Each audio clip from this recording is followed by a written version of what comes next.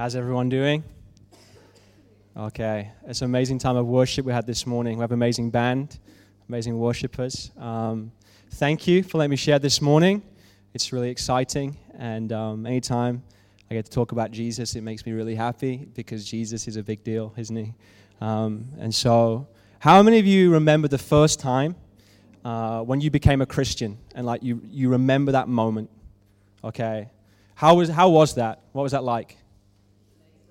Amazing, brilliant. It was just eyes opened. How many people here can remember that first time when like you had communion and it kind of made more sense? It was meaningful. Yeah, I think it's just amazing to remember the first time, So this morning, I'm really excited. And before I get into the preaching of the word, which is always cool, I just thought it would be good to honor some people here that I think are really amazing. I think just the caliber of people here at Soul Christian Fellowship it's amazing. The love, the kindness, the generosity, the faithfulness of many people here is just amazing. And there's a couple of people I wanted to honor, and one of those people is Ben. Yeah. Ben's amazing, isn't he? I think like when I first became a Christian, I was thinking about this past week. I remember Ben's availability and the way that I was making some decisions and stuff, and I remember just how available he was for like counsel. And sometimes that's kind of rare to find. And I remember becoming a Christian and just the way God loved me and the way that he used Ben to really influence me in a positive way. I'm so thankful for that. I remember making decisions about university, about girlfriends, these kind of things. I remember him just giving me some counsel, and that really helped me. And so I wanted to honor Ben because I think he's an amazing pastor, an amazing teacher, and we have amazing leadership here. I just wanted to say that. So let's just show our appreciation for Ben again. He's awesome. Because today we're going to talk evangelism, and we're going to talk about the gospel and Jesus and all sorts of things. We'll see what God does. But I think it's just so important to honor the different giftings in the body. And people, I remember when I became a Christian, different people would say to me, "Oh, you're evangelistic." And I'd be like, didn't even know what that meant. It's like, oh, great.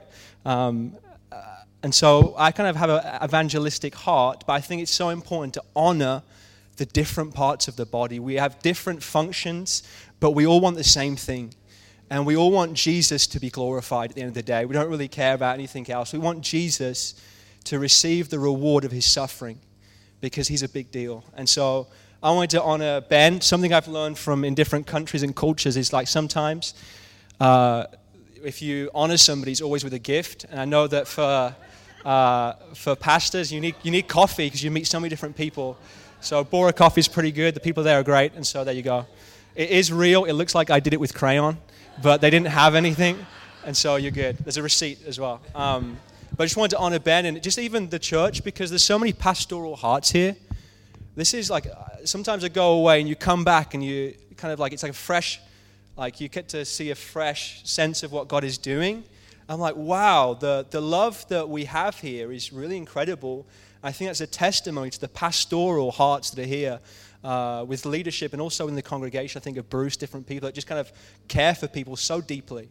And so I have some other good news, and that is I got engaged long ago. Come on. Been waiting. Come on, Jesus. Thank you. And so that's really cool. And Eliza's been coming here a little bit, and she said like she was so astounded by the love that she saw. And she was saying it's Book of Acts like, the way that people, they lay their lives down for one another. She was just like, whoa, like this is Book of Acts. And so I just wanted to share that with you all. It's amazing what God's been doing and the sincere love. So thank you. Thank you for your generosity and your kindness to me and my family. I think like I saw that thing about Joe Cave going to YWAM in January, which is great. And just the way that so many of you championed me to go there, it's like, it's astounding. And so it's amazing to see him doing that, and that I just trust that I'm so happy to continue to pray for him and support him because it really is, it's a group effort. So yeah, let's get into some more stuff. Yeah, okay. So it's a little bit different than you expected this morning because it says the gospel, and I love the gospel. It's amazing. It's changed my life. Changed your life? Okay, so I love the gospel. I'm going to do it a little bit differently. Has anybody ever seen the film Karate Kid? Wax on, wax off. Okay, so I'm glad that you said that. Okay, because there's that scene. I can see you laughing, Dad. I know you like it. There's that scene where the student, what's his name? Oh, wow, Reese, that's cool. Like, he has to do all these different things. He wants to be a karate guy. He wants to be a champion. He wants to knock out some people. And the way in which he's taught is almost surprising because he wants to do it straight away. And Mr. Miyagi, okay. Miyagi, sorry, okay. Yeah. He has him do these things which you kind of like, don't miss the, he's kind of a little bit, why am I doing it this way? I want to do it this way. But after time, he understands that the things he's been doing with the paintbrush, wax on, wax off, are actually essential for him to do the work. And so just keep that in your mind as we progress through it this morning. Because I want to talk about evangelism. I want to talk about the gospel. I want to talk about Jesus. But the main thrust of the message this morning is worship. It's worship because evangelism in its purest form, it's worship. We adore Jesus, and we just release it. We breathe in, we breathe out. That's how we do it. And so, I want to simplify what we think of evangelism, because many times we think of Billy Graham, and we think of it's an amazing man of God, but we all kind of think of this 100,000 crowd, and I couldn't do that. But really, essentially, we're just declaring to men our affection for God and how they must and how it's good for them to know Him too. That's pretty simple, right? Okay, so it's something we can all do. I want to go to John chapter 4. I'll stay down low. Who likes John chapter 4? Okay.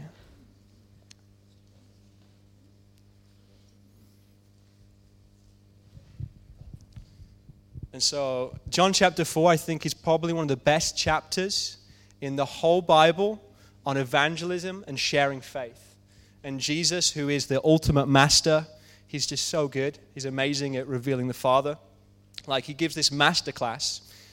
But it's interesting that the word evangelism isn't mentioned in it. It's really funny. At the end, he preaches to a multitude. But the theme of it is the revealing of who Jesus is. And when he reveals to the Samaritan woman that he's the Messiah, he's the Messiah. And yet, in the build-up, he talks about worship. I think that's amazing. And not just that God is looking for worshipers. That God is looking for worshipers. So I'll stop speaking, just let the word speak for itself for a moment. Okay. Could we have someone read for me, actually? Anne, could you read? We'll do from verse 19 through to 24. 19 to 24. The woman said to him, "So I perceive that you are a prophet. Our fathers worshipped on this mountain, but you all say that in Jerusalem is the place where men ought to worship."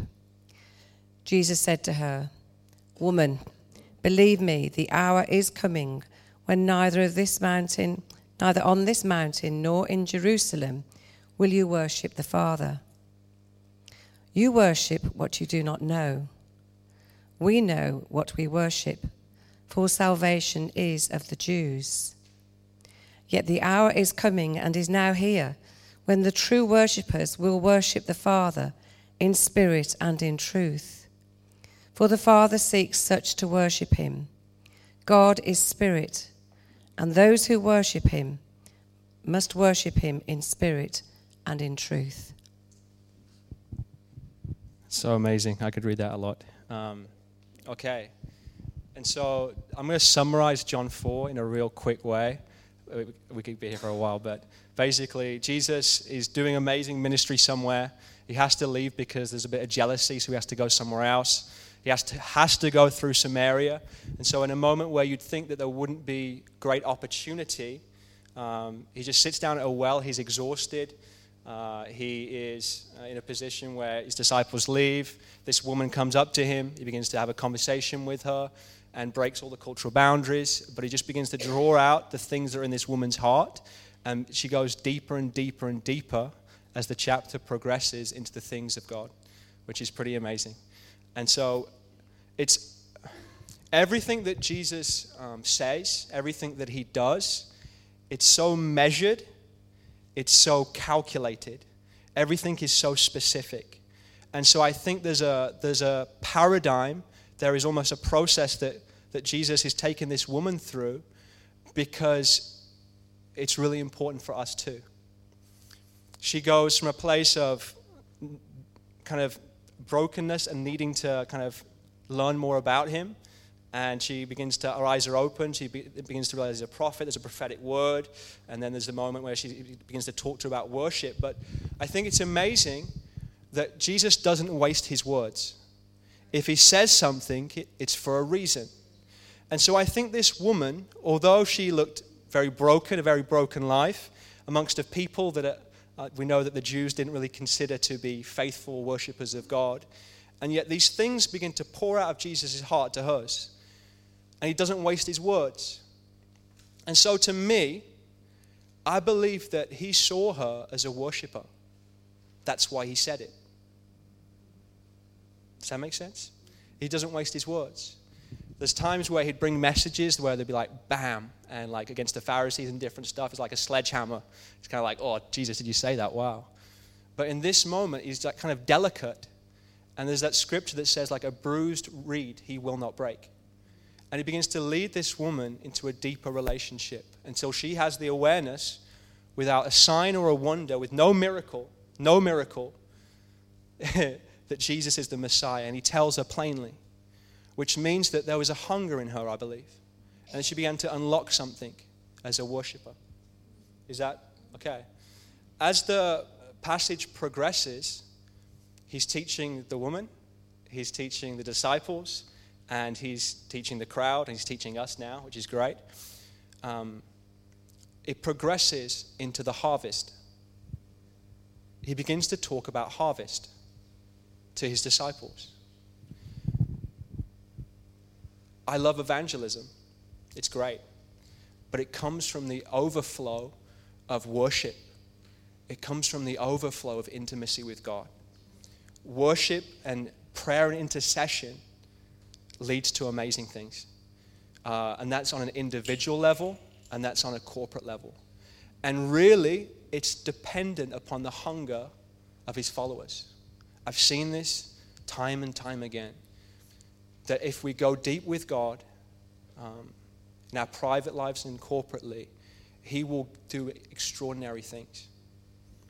And we'll be ready for it. And so I love that we sang that song this morning about we are the laborers, and that's what we are. We're workers, 24/7. The rest of our lives, we're workers. That's what we're about. Okay, so I just want to give you an example of the way that worship actually opens up doors. And I think probably everybody here knows where I'm going. Acts chapter 16 and Philippi, where we have an example of where Paul and Silas are being persecuted because they're ministering the word. And Paul casts out a demon from a woman that has a spirit of divination. And it causes a lot of conflict in this region of Philippi because it means their money's going to be affected. This man's money's going to be affected. So there's this uproar. Okay, and so they get beaten, even though they're Roman citizens, they get beaten and they get thrown into prison, into the inner prison, okay? And so here's a moment where I think Paul and Silas could have been like, God, what are you doing? Like, I thought it was going to be like this. We're out here, we're preaching the word for you, and we're getting scourged and we're getting beaten up, and this is not okay because, man, God, I thought you were good. But instead, they don't go down that route. Instead, they choose to turn that suffering and that pain into worship. They sang hymns and into intercession. They had this incredible hope that no matter where they were going to burn for Jesus, regardless of circumstance. And so that's pretty cool. And that's what they do. And we know the story of how there's an earthquake And all the prisoners are kind of listening to them. It's kind of mostly strange that has such hope in such circumstances. But the prison doors open. It's a miracle. It's an earthquake. Doors are open. They could have ran away, but they don't. The guy goes to kill himself with a sword who's looking after them, which is what the thing would be to do in those days. And Paul shouts out, don't do that. Like, it's okay, we're all here. And this Roman, this man of dignity, of honor, of war, comes to Paul, who could have escaped, and says, "Sirs, how must I be saved?" That is a transformation. Maybe that's 30 minutes, 2 hours of just worship and prayer. But in that time, God did something incredible, which led to the advancement of the kingdom on a long-term basis, because we know that churches were planted in Philippi, and that what he did as that Roman submitted his life to Jesus and was baptized, his whole household was filled with joy, but it was very much connected to what happened between Paul and Silas as they pursued and had intimacy with God and prayed. So I think that's incredible, that broke open things very literally. But I'm sure many people here would say, well, this was going on and we just worshipped. But this is circumstantially with stuff that's going on in our lives, but this is very much connected to the harvest and to the Great Commission and to souls being saved by Jesus. Is that, okay? So that's a decent example, okay? It's not just my imagination. That's good, okay. Another reason why worship is really important for evangelism is because it connects us to the heart of God. It connects us to the heart of God. How many people here have kind of walked in maybe Birmingham or kind of like normally cities, and you'll hear somebody preaching, and sometimes it's amazing, it's great. And there's sometimes where someone's preaching like hell and brimstone, and they're judgmental and critical, and it's like, oh, it's just wrong. How many people have seen that?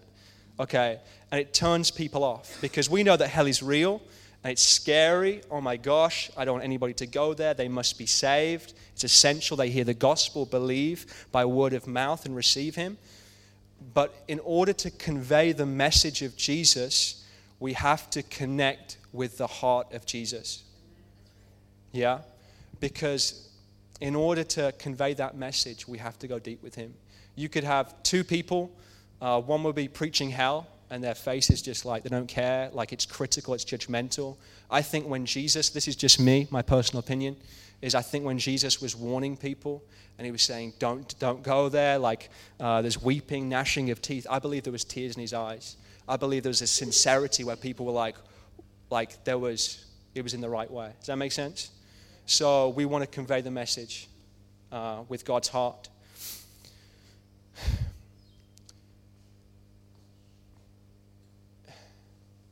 There's a principle when sharing the gospel and sharing the message of truth, and it's kind of, we were talking about this the other day, weren't we, Rich? Like, before we minister to men, we first minister to God. And when we don't get that right, you get discouraged. If God is your everything, and to love the Lord your God with all your heart, with all your mind, with all your strength is the focus, it's very hard to be discouraged. Because we're receiving a kingdom that cannot be shaken. It's not going to go away, it's real. So it's hard to lose hope when we minister to God first. So if we're knocking on 10 doors and everyone says, no, go away, we don't want to hear from Jehovah's Witnesses, and you say, we're not Jehovah's Witnesses, or whatever. It's not discouraging, because you know who you're doing it for. And so maybe success is measured by our obedience. Yeah? And so whether it's 10 people that say no, or 50 or 100, for me, I mean, it's sad because I don't want people to have hard hearts. But really, like, I know I'm being obedient, so I don't really care. Because if we're living for an audience of one, then, oh well, like, you know what I mean? My heart does break for people that don't know just Jesus, just so you know. It's kind of like, he's the main thing. And so with that perspective of ministering to God first in worship, individually, corporately, there is a sustainability that you can just do this for decades and not get tired. when people, like, whatever it is, whether it's a rejection, whether you get scourged, like Paul and Silas, like, it didn't really matter to them because their eyes were fixed on him and obeying his commands. I think, like, this is my personal opinion, but, like, I think we're all looking for, like, we're looking for prophetic words from God. And I love the prophetic. Like, I love it. I think it's great. But I think God's just looking for people to obey his commands. He said it, So we can just do it. There's a sustainability and endurance. Isaiah 40, verse 31, about waiting upon the Lord, renew your strength. So for us, as we're ministering to our families, to our friendship group, whether it's on the street, whatever it is, ultimately we want to meet with more and more people that don't know him. We can just have this constant state of strength from God where we can just do it continuously. I think that's really important. And so this is a bit like that wax on, wax off moment where it's like, okay, to really be fruitful in the kingdom, I think this is priority to sustain it. Okay, is this good? Is this helpful? I don't want to just, okay. One of my favorite characters in the Bible is King David. How many people got some respect for David? Cool guy, okay. And I think that he has one of the most incredible statements made about him when in the book of Acts, I believe it's in chapter 13, Paul's talking, he says, God testified about David that he was a man after God's own heart and willing to do whatever he told him to do. And so I believe that the pursuit of God and even the pursuit of people that don't know him, it's connected to the heart. And so I want to emulate, I'm sure all of us here, we want to emulate King David, where he wrote things like, you're the one thing. Psalm 27, you're the one thing. And so with that same mindset, King David served God very faithfully, and a little bit along the way, we know about that. But he completed the work. He served God in his generation, and he laid an inheritance for his sons who were coming after us. Even us, we can dig into the things that he discovered about God. And so I think one of the things that's really important to understand for us is that we're workers. It's part of our DNA. We work for Jesus 24/7. It's not one man's responsibility. It's not one woman's responsibility. It's not whatever. It's all of us. We're meant to carry the work of the ministry. It's for all of us. I think it's amazing to see, like, even the things. I've been spending some time with a pastor in the U.S. for 4 months, and he began to talk to me about the workload and the administration and the different hats that people have to wear. And I had tremendous honor from my heart now for pastors on a deeper level. But I realized, man, maybe I look in a way that's unhealthy, and I have an expectation when I need to carry the load too. I need to care for people more. It's the same with evangelism. This is not one man's responsibility. This is our collective calling, and our purpose is that God, when Jesus rose from the dead, he gave gifts to the body, which is you guys. And there's so many evangelists here. It's incredible. I look at Richard, man, what a worshiper, what a lover of Jesus, what a incredible evangelist, So I think it's something for us to understand is that we're all called to worship. We can all do it. And we can all express God's love in a unique way and be faithful to the message of the gospel. That's another point. Okay, cool. Okay, going back to the passage of John 4. At no point does Jesus say to the Samaritan woman, after she has this encounter with him, you must go and do this. I want you to go to all of the people, and I want you to say to them, say this. And what's going to happen is they're going to come to me, and this is going to happen. They're all going to believe. Jesus doesn't say that.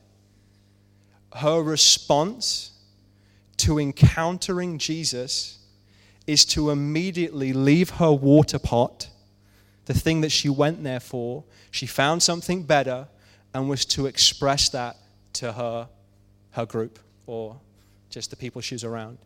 And I think for some of us, when we think of sharing our faith in evangelism, sometimes it almost feels like a burden.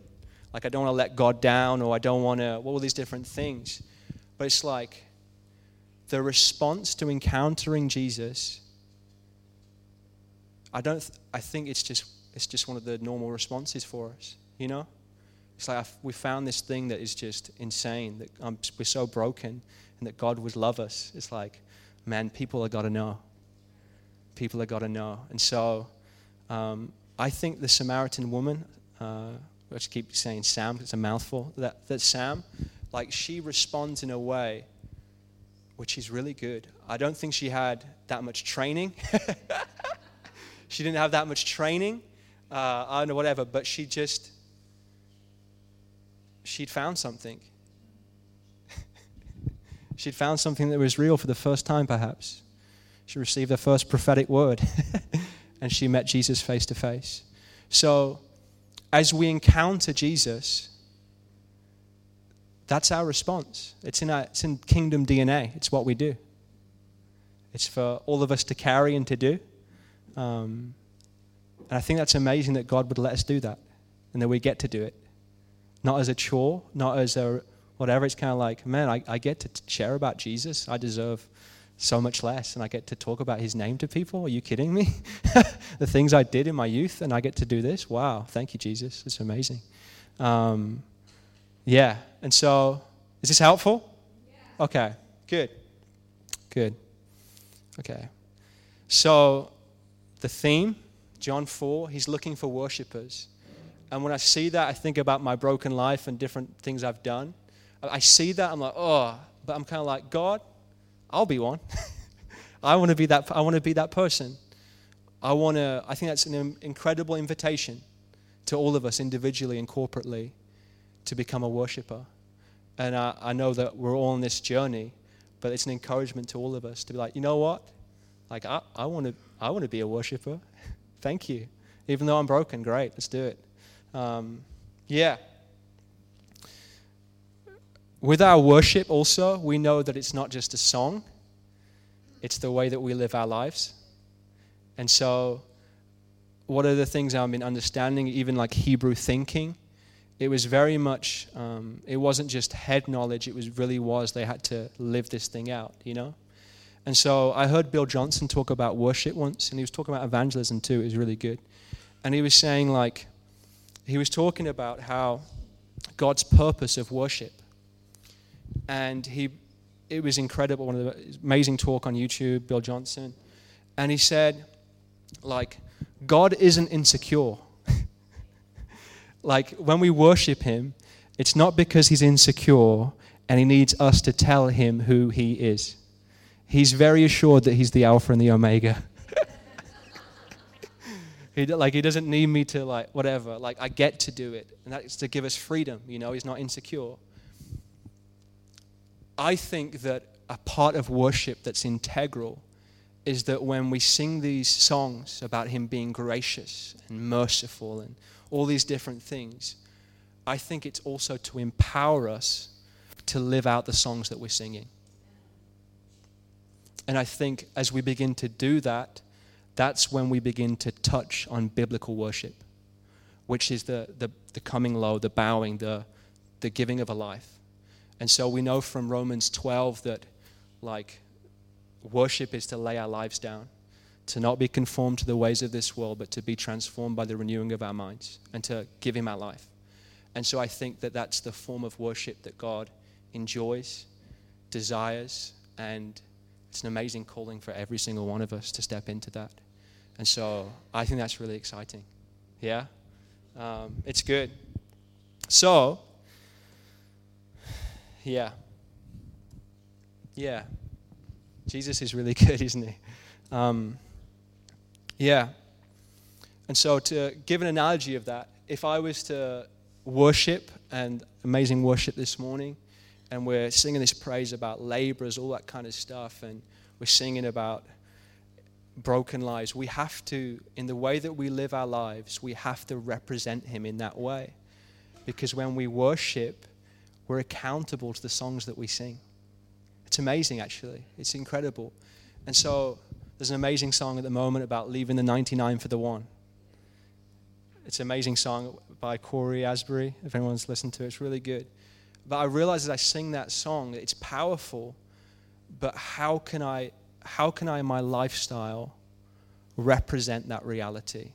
How can people see through the way that we live our lives that he does love the one? That he does do that? I think that's really important for us to do. And so wax on, wax off. Worship leads to breakthrough, leads to things being opening up so we can convey the message of Jesus from the heart, which is incredible. That being said, would you like some real, very quick pointers on how to share your story this Christmas? Anybody like to do that? Okay. Yeah, you want to do it? Okay, just real quick, because I know time. How many people here have shared their testimony? Don't feel afraid. It's okay. It's cool. Okay, it's good. Okay, this is a quick framework to help you. So here's how I do it. I have before Christ, turning point, and after Christ. So 3 things. So before Christ, turning point, the cross, and after Christ. And so with our stories, as we share them this Christmas, whatever, we can let people know about who we used to be, what happened to us that first time. Communion was so good, we became Christians, and then after Christ, what's happened now? I have this joy. I have this eternal hope. I have a kingdom that's never going to be shaken. I'm being forgiven of my sin. I'm not going to go to hell. I get to spend eternity with Jesus.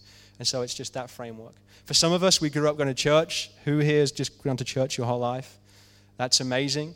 You still have a story, because what you can do is just really focus on how you had to make a decision and the things that God has done in your life since. There's still a story there.